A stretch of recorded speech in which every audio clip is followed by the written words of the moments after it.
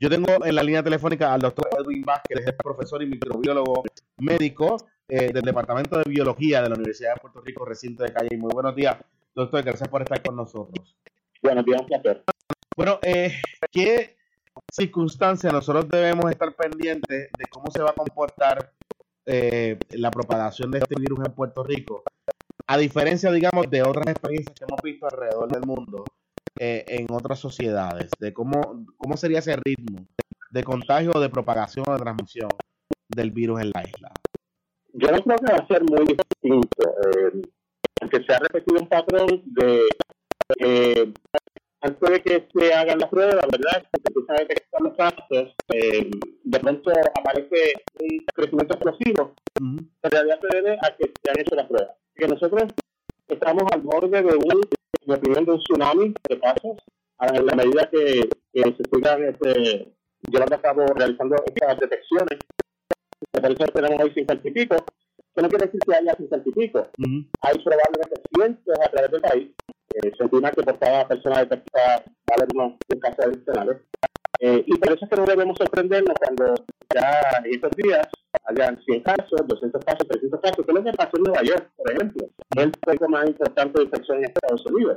De pronto la gente decía, hay pocos casos, y una semana después ya están en miles y miles de casos.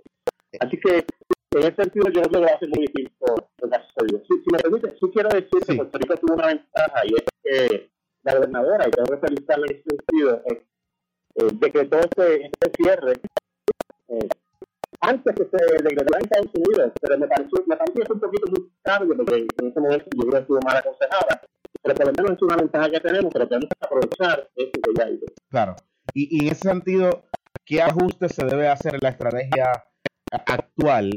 Digamos, ya teniendo el resultado de las pruebas al ritmo que se está moviendo actualmente, ¿qué debemos hacer? ¿Se debe extender el toque de queda? ¿Se debe poner más estricto el toque de queda?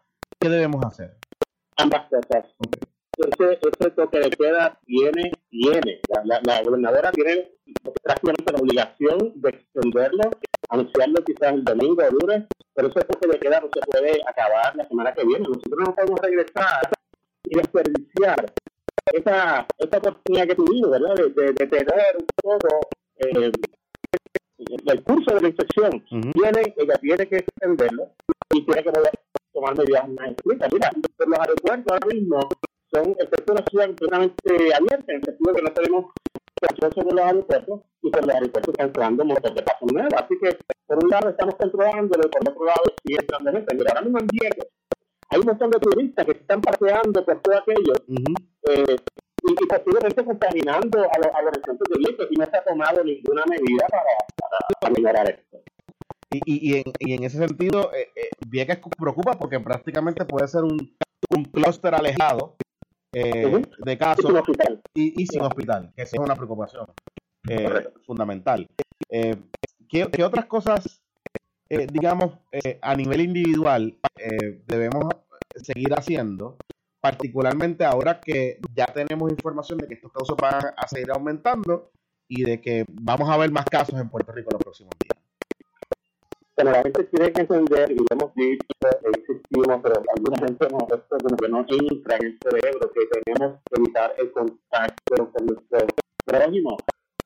Tenemos que encerrarnos en gran medida, activamente salir para las cosas imprescindibles, que sería la búsqueda de alimentos o de medicamentos, pero en este momento considere que la única persona que no es peligrosa para usted es aquella que nunca va a conocer.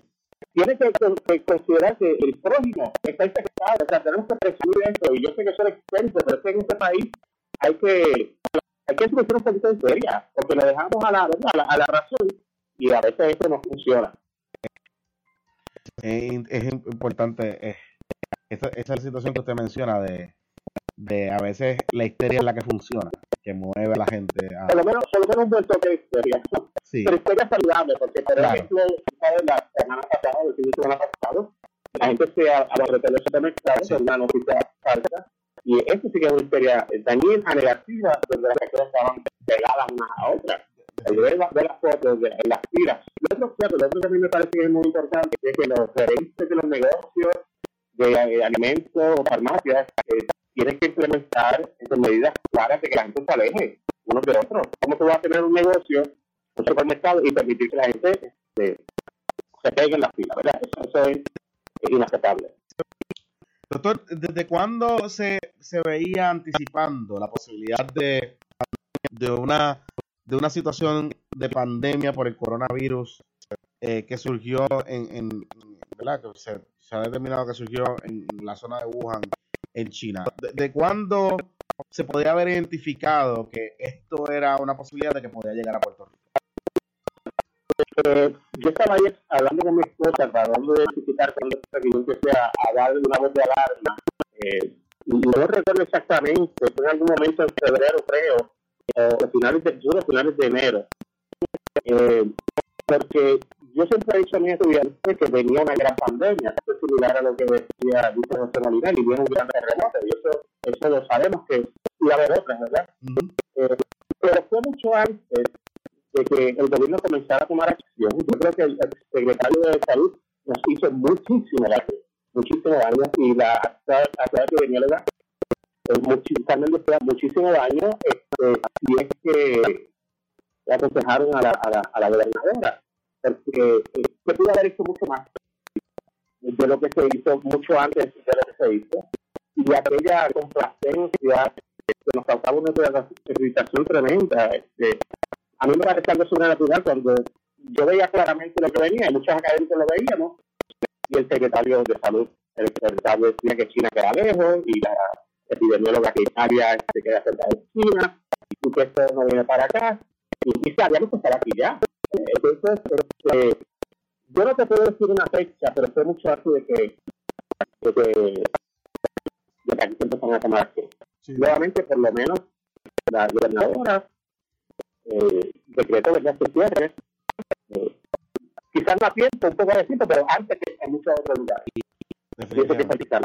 Definitivamente, y es la situación particular. Hay que seguir la ruta del toque de queda, hay que seguir la ruta del distanciamiento social.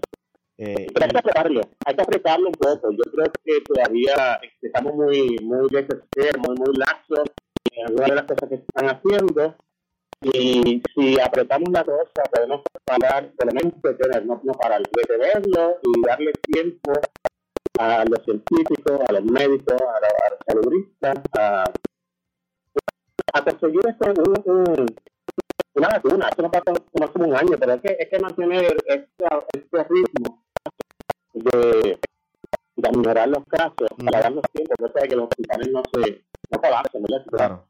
Esa es la clave de esta situación, de mantener la clave y de que los contagios, ¿verdad? Las personas que llegan a hospitales, mantener un ritmo saludable, de que el sistema sanitario pueda manejar la mayoría de los casos. Doctor, gracias por estar disponible para nosotros en la mañana de hoy con esto.